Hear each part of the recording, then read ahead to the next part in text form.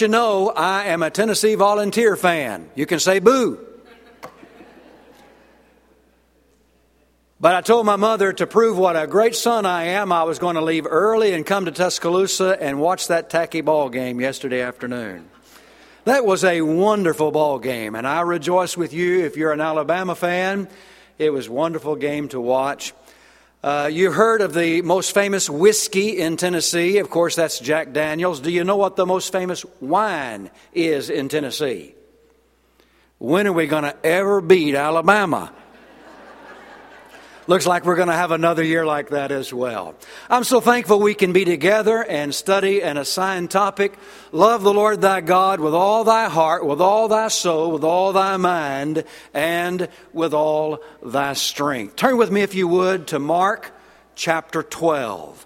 Mark chapter 12 is where we're going to focus our thoughts this morning, both in Bible class and morning worship hour, and then once again this afternoon when we return after our fellowship meal together.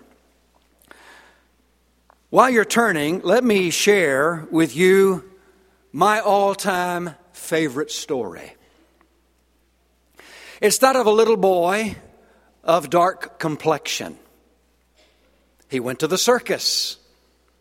He made his way through the entrance, and there he was met by a clown selling helium-filled balloons. To peddle his wares, the clown would let one balloon loose from the pack. He would let it go, and it would fly up into the clouds and disappear. And then he'd do another balloon, and then another balloon. And the little boy watched. There was a white balloon, and it disappeared into the clouds, and then a red balloon, and it disappeared into the clouds, and then a yellow balloon. And so the little boy of darker complexion went over to the clown and pulled on his breeches legs, and he said, "Mr. Clown," he said, if you let that black balloon go, would it fly as high as the others? And the clown replied, "Oh, yes, son. It's not the color of the balloon. It's what's on the inside that determines how high it flies." Isn't that a great story? Keep your heart with all diligence. What's on the inside? For out of it are the issues of life, we are told in Proverbs 4:23. As a man thinks in his heart, what's on the inside, so is he, we are told in Proverbs 23, verse 7. Out of the abundance of the heart, what's on the inside, the mouth speaketh. We are told in Matthew chapter 12, about verse 32. If our heart, what's on the inside, condemns us not, we have peace with God, we are told in 1 John chapter 3, verses 21 and 22. The Bible gives a great deal of attention to what's on the inside, determining how high we fly. It is not the complexion of your skin or the pigmentation of the same. It is not the size of your bank account. It is not the kind of car that you drive, the clothes that you wear, the people that you know. Ladies and gentlemen, it is what's on the inside that determines how high you fly. And thus our first lesson of interest this morning. Love the Lord thy God with all your heart. Read with me Matthew 12, beginning with verse 28, and we will go through verse 31.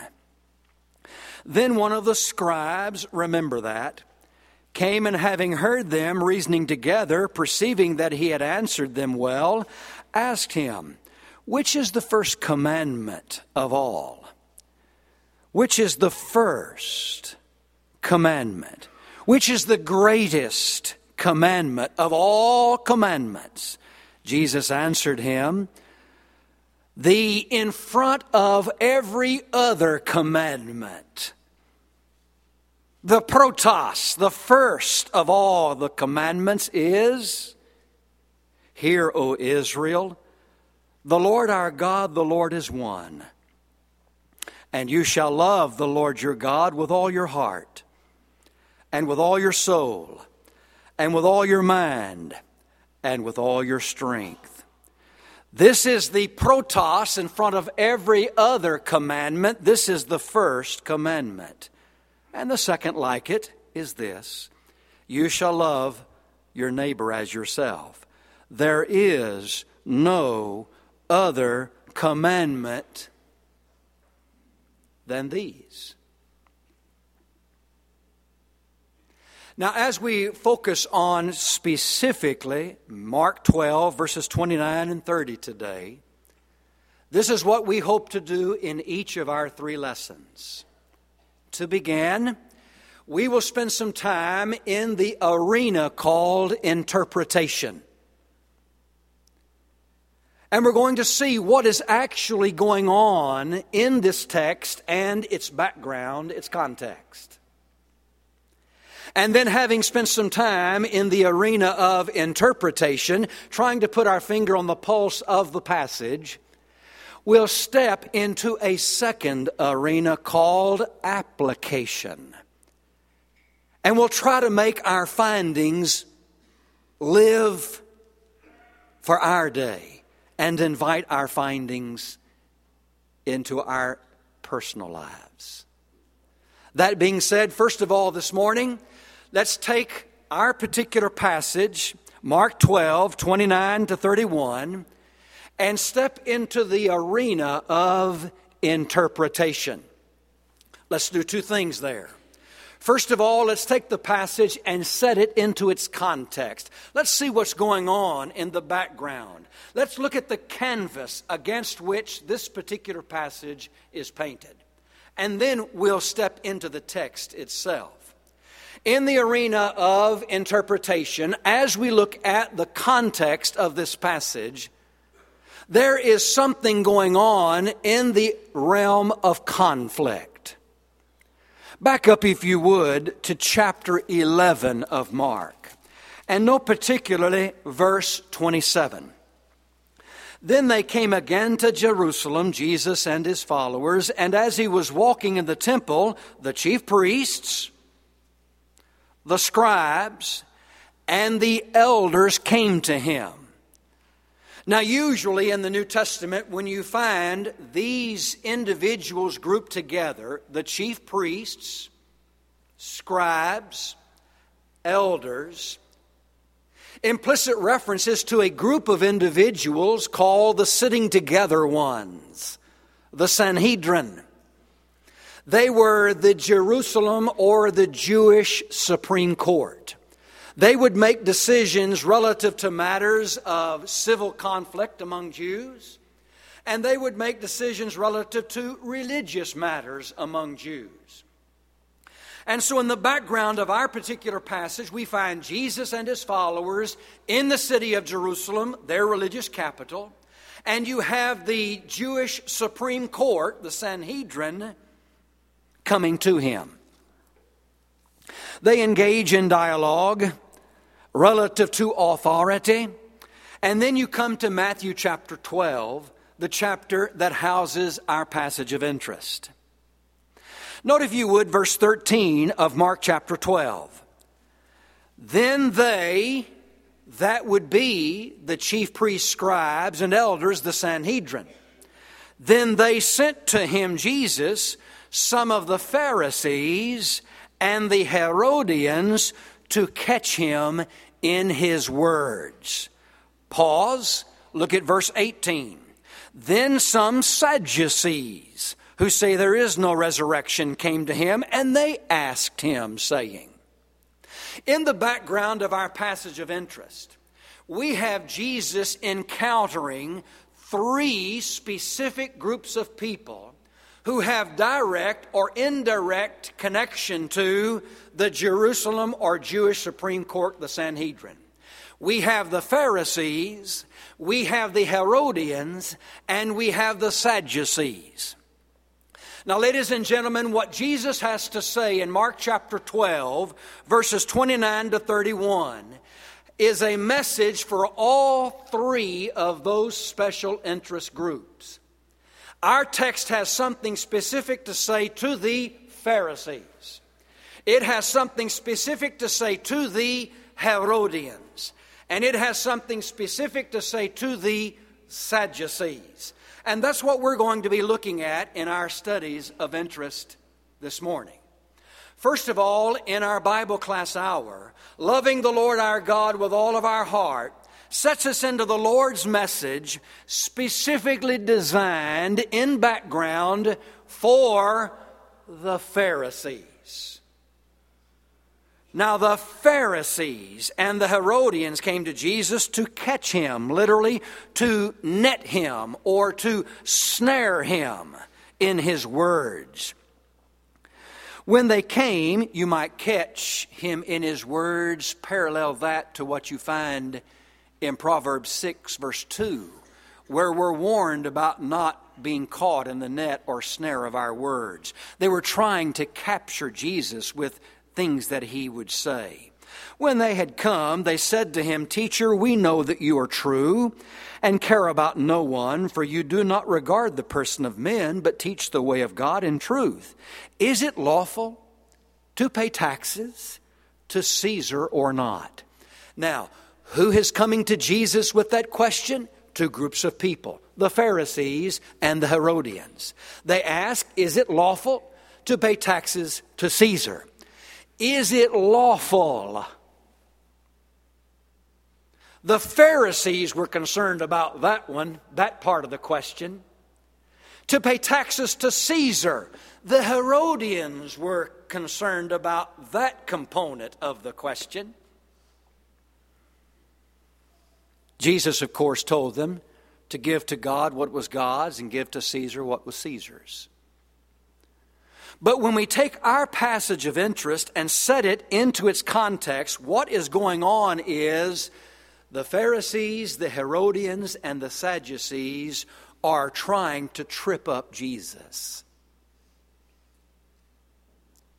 Now, of those three, look at the first one for our thoughts in the Bible class hour, the Pharisees. Paul described the Pharisees in Matthew chapter 26, verse 5, as the strictest or the straightest, we would say the most conservative sect of the Jewish religion. It is believed etymologically that the word Pharisee makes its way back to a term that means separate, and thus they are known as the separated ones. Josephus tells us they never numbered very many. In the time of Jesus, about 6,000 strong. But help me with this adage. The squeaky wheel gets what? It gets the grease, or it gets the oil. And they were the squeaky wheel in Jesus' day. They were the ones that were constantly coming and challenging Jesus with what he did, with what he said, or with the day in which he did what he did.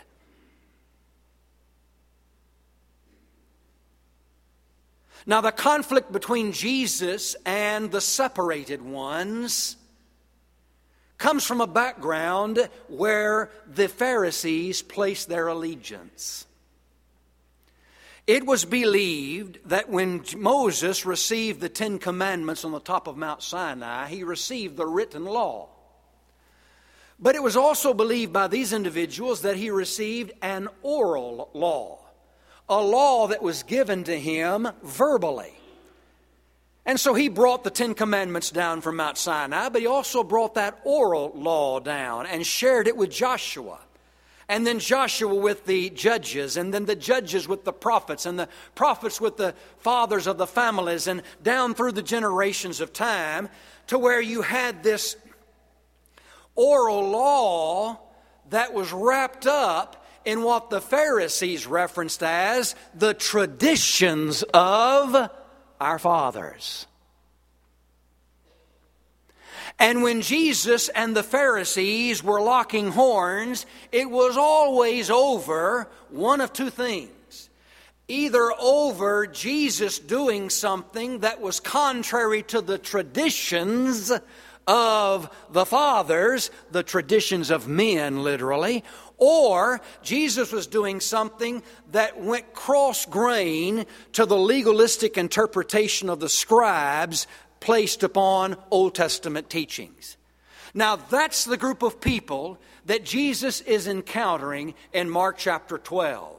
A very legalistic, ultra-conservative, ultra-critical, condemnatory group of people that expected Jesus and his apostles to goose step to the oral traditions of man and the man-made legalistic interpretations of the scribes. And Jesus refused. He refused to let anything other than the will of God direct his life. Man shall not live by bread alone, but by every, literally, utterance, not word, every utterance that travels out of the mouth of God, Jesus said in Mark chapter 4, verse 4.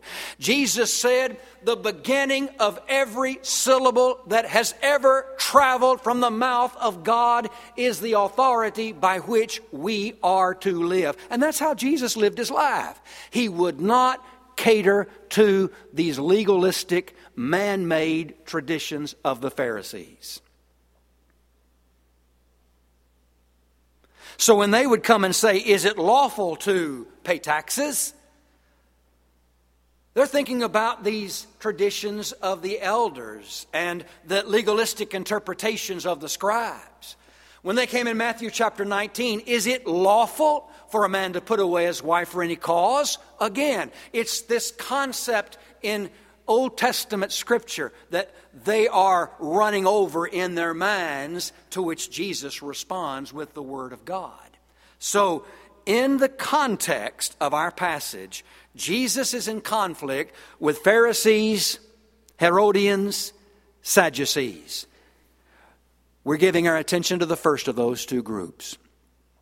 Now, the Pharisees came to Jesus in the context of our passage, wanting to trip him up in his words, comparing his words to what they deemed authority. With that context in mind, now in our arena known as interpretation, let's shift from the context to the text. Our passage of interest today had something specifically designed for the heart of these Pharisees. Jesus said something they needed to hear with their skewed concept of authority. Jesus answered him, one of the scribes, one of the Sanhedrin that came himself to Jesus on this occasion. He said, the first of all the commandments is, hear, O Israel, the Lord our God, the Lord is one. And you shall love the Lord your God with all your heart. Stop right there. Now, in that reading, there was a message the Pharisees needed to hear. He directed the attention of these individuals back to the words of Deuteronomy chapter 6, verses 4 through 6. And he said, hear, O Israel, the Lord our God is one Lord. He says to these people that are listening to the oral traditions of men, he says to these people who are listening to the legalistic interpretations of men more than the actual Word of God, he says to these people with a skewed concept of authority, listen to the Lord your God. He's the one that has the authority. Hear, O Israel, the Lord. This, by the way, is called the Shema or the Shema, coming from Deuteronomy 6, verses 4 through 6. It was a part of the Jews' morning prayer and evening prayer. It opened the synagogue service.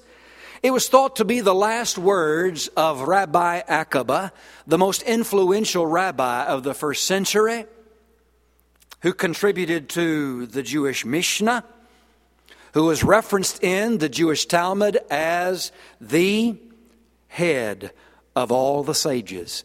And Rabbi Akiba supposedly said these words in his dying breath. And so they meant something to a Jew. They really did. And so Jesus has a message to these legalistic Pharisees. You listen to the Lord your God. This is called the Shema or the Shema because the word translated here back in Deuteronomy 6 is that word, Shema or Shema. And so he says to the Pharisees implicitly, you need to be listening to God.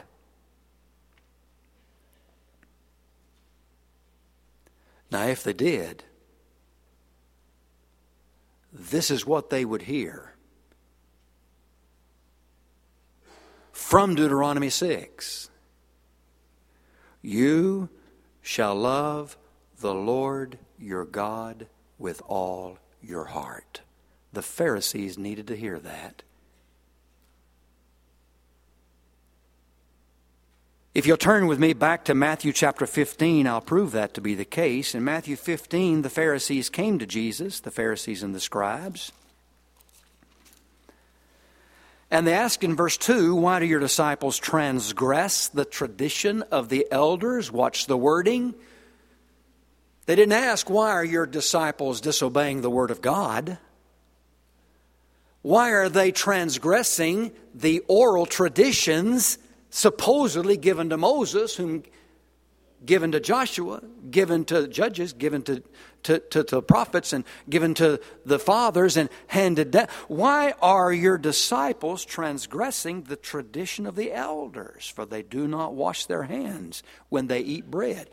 They had very legalistic ways traditionally even to wash their hands before they ate. And their hands would have to be dipped in such a fashion, and water would have to run from the hands down the elbows and from the elbows. And there had to be a using of the fist to make sure that the hands and the arms were cleansed just properly according to the traditions of the elders, and Jesus' disciples did not do so. Well, he answered and said to them, Matthew 15:3, why do you also transgress the commandment of God because of your tradition? You see, they were pitting the traditions of men. They were pitting the authority of man against the authority of God. Now read verses 8 and 9 of Matthew 15, and it takes on a whole new light. These people draw near to me with their mouth and honor me with their lips, but their heart is far from me. What people? What people? Look at verse 1, the scribes and Pharisees. Their heart is far from me. In vain they worship me, teaching as their teachings, doctrines, the commandments of men. The commandments of men in Matthew 15 verse 9, ladies and gentlemen, are not the doctrinal dogma of denominations today, although implicitly or indirectly they could apply. In context, the commandments of men in Matthew 15 verse 9 were the commandments of the oral traditions handed down through the years, to which the Pharisees gave as much or more attention than to the actual Word of God. And because of such, they had a very formalistic, heartless religion. You do it, hey, this way. And if you don't do it, hey, this way, then you're not right with God. And Jesus said, their heart is far from me.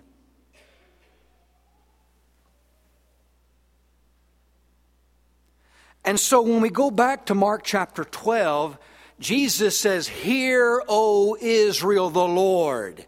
He starts off with a message that should have gotten their attention. You need to be listening to God, not to the oral traditions of the fathers. And by the way, if you listen to God, He has a message for you, you who have a heart far from me.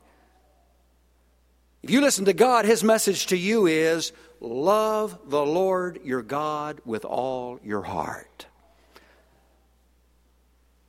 And thus, the context and the text in the arena of interpretation. Now, let's step into a second arena for our thoughts. The arena of application. Let's make our findings live for us. Are you not grateful to live in a day when we live only by the teachings of the Bible and not the traditions of men?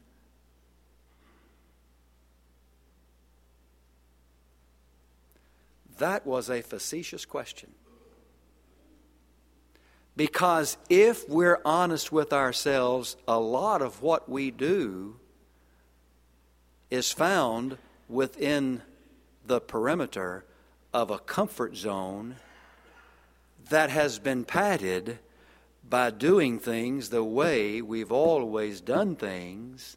And if we're not careful, tradition is crystallized into truth.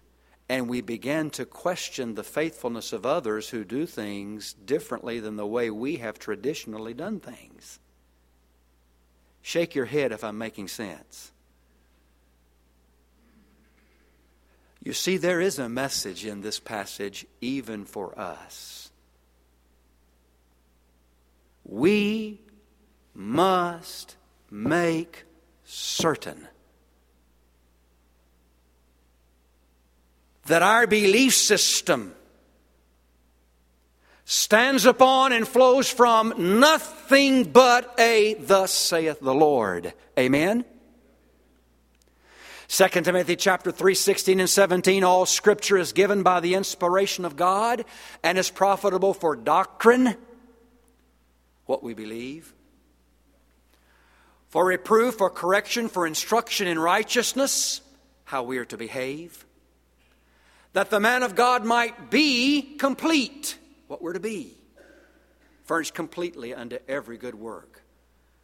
The Holy Spirit through the Apostle Paul in 2 Timothy 3, 16 and 17 tells us that God has given us the Bible so that with the Bible we can believe what we are supposed to believe, we can behave the way we're supposed to behave, and we can be what we are supposed to be. Ladies and gentlemen, we need no other source of authority other than the Word of God. And thus the question should be not, what will others think? What will others say? But what would God think? What has God said? Can I get an amen on that? Do you really believe it? If we take our passage of interest and invite it through application into our world, indeed we are to be individuals who hear the Lord our God and turn to Him for authority and make certain that we have a religion that involves the heart. So here's what I want us to do as we spend some time in the arena of application. I want to give you one lesson. Just one lesson. And then I'd like to share with you one suggestion to help that lesson come to life in your life. Here's the lesson. Christianity is a religion of emotion. Let me say that again and really underscore the last word. Christianity is a religion of emotion. It must involve your heart. Look at the passage again in the words of Jesus in verse 30. And you shall love the Lord your God with all your heart. Now there's something going on here in the words of Jesus that has not fleshed out in the translation. If we go back to verse 29, hear, O Israel, the Lord our God, plural, the Lord is one. Our God. But then verse 30, and you. Now you in the English language can be second person plural or second person singular. In verse 30, every time Jesus used the word you, it is singular.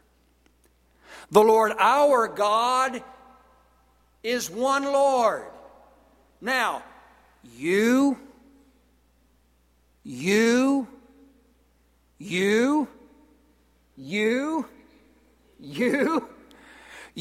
as individuals shall love, agapao, agape, the love that desires what is best for the one that is loved. You as an individual shall desire what is best for the Lord you love. You shall love the Lord your God with, translates the Greek preposition ek, out of. You shall love the Lord your God out of all. Holos, holistic medicine. Holos, the whole of it, with all your singular heart. You as a person are required by Jesus in this passage to want what is best for the God that you love with every particle of your heart. Ladies and gentlemen, you should know by now that the spiritual heart has three components. There's an intellectual component. As a man thinks in his heart, so is he. Proverbs 23:7. There is an emotional component. Love one another from the heart fervently. 1 Peter 1:22. There is a volitional component. You obeyed from the heart. That form of doctrine delivered unto you. Romans 6:17. So when we talk about loving God with the whole heart, it's every component. I am to love God with my intellect. Now, what about the songs that you hear and the words that are employed? What about the stories that we as ladies watch on the afternoon television shows and the compromising circumstances that we see individuals in morally, immorally?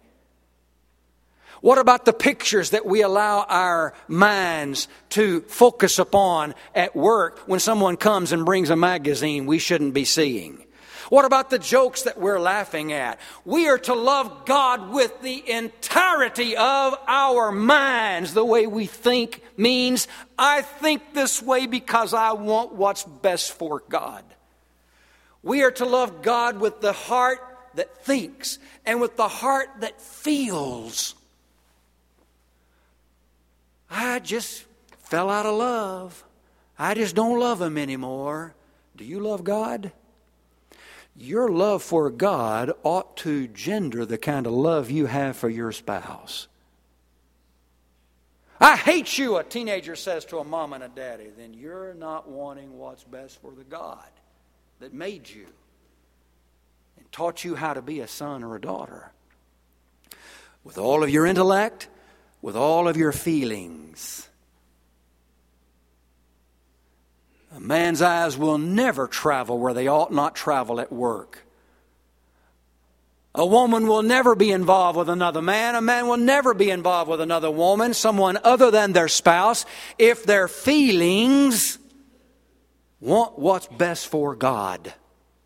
And we love God.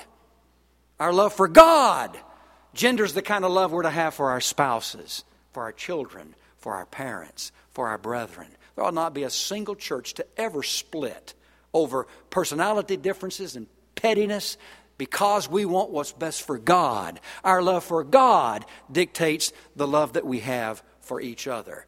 We love God intellectually, we love God emotionally, and we love God volitionally. I read it in the Bible. It's a command of God. It's going to be done. Why? I don't want to go to hell. Wrong answer.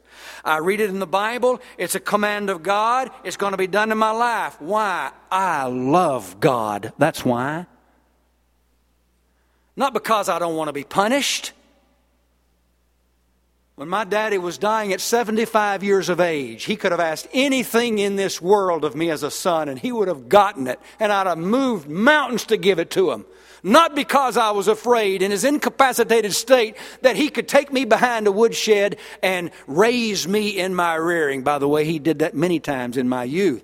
But I did what I did, and I did whatever he needed because, not of a fear of punishment, because of love. And so, volitionally, I obey out of love. Emotionally, I feel out of love. Intellectually, I think out of love. And I love God with every component of the heart. Christianity is a religion of emotion. Emotion is involved in conversion. From the heart, you obey the form of doctrine delivered unto you, Romans 6:17. Emotion is involved in the compassion that we are to have as God's people. American Standard Version, Colossians 3, verse 12. Put on therefore as God's elect holy and beloved, a heart of compassion. Emotion is involved in the adulation that we should bring to our worship services, in that we speak to one another in psalms, hymns, spiritual songs, singing and making melody with the heart to God, Ephesians 5:19. Or teaching and admonishing one another in psalms, hymns, and spiritual songs. With grace in your heart to God, Colossians 3:16. And emotion is involved in the affection that we are to have for each other. Seeing you have purified your souls in your unfeigned love, Philadelphia, love of the brethren, love of a friend. Seeing you have purified your souls in your unfeigned love. Love, agapao, desire what's best for one another. Love one another from the heart, fervently. The word heart's found some 1,000 times in the 1,189 verses or chapters of the Bible. You kind of get the idea. God wants Christianity. He wants His people to be a religion, a people of emotion. It is faith, ladies and gentlemen, with feeling. Christianity, a religion of emotion. Now, the suggestion to make that lesson live in your life and mine. How can I bring more feeling to my faith? I simply suggest step into the shadows of Calvary. Stoop down and pick up a handful of the blood-stained sand of Golgotha. Look at it carefully. Dare not look up. Just look at the blood-stained sand in the palm of your hand. Then let it fall back to the ground and look at the palm. And there, in the palm of your hand, as you paint this word picture, there in the grooves that we call the lifelines, the stain of the blood of the man that loved you more than he loved life, that loved you more than he loved an equality with God. It's when you stand in the shadows of Calvary that you sense the love of God to such a degree it melts your heart and impregnates your religion with emotion. A man came to a watchmaker and he said, could you fix my wristwatch? I believe I can. That's my business. Could I see it, please? And so the man took the hands of his wristwatch and put them up on the counter. The repairman said, excuse me, sir, where's the rest of the device? The man said, well, there's nothing wrong with the rest of the watch. It's just the hands that don't work. And the man explained. He said, no, sir. He said, that's not the case. It's not the hands. It's what's on the inside that needs fixing.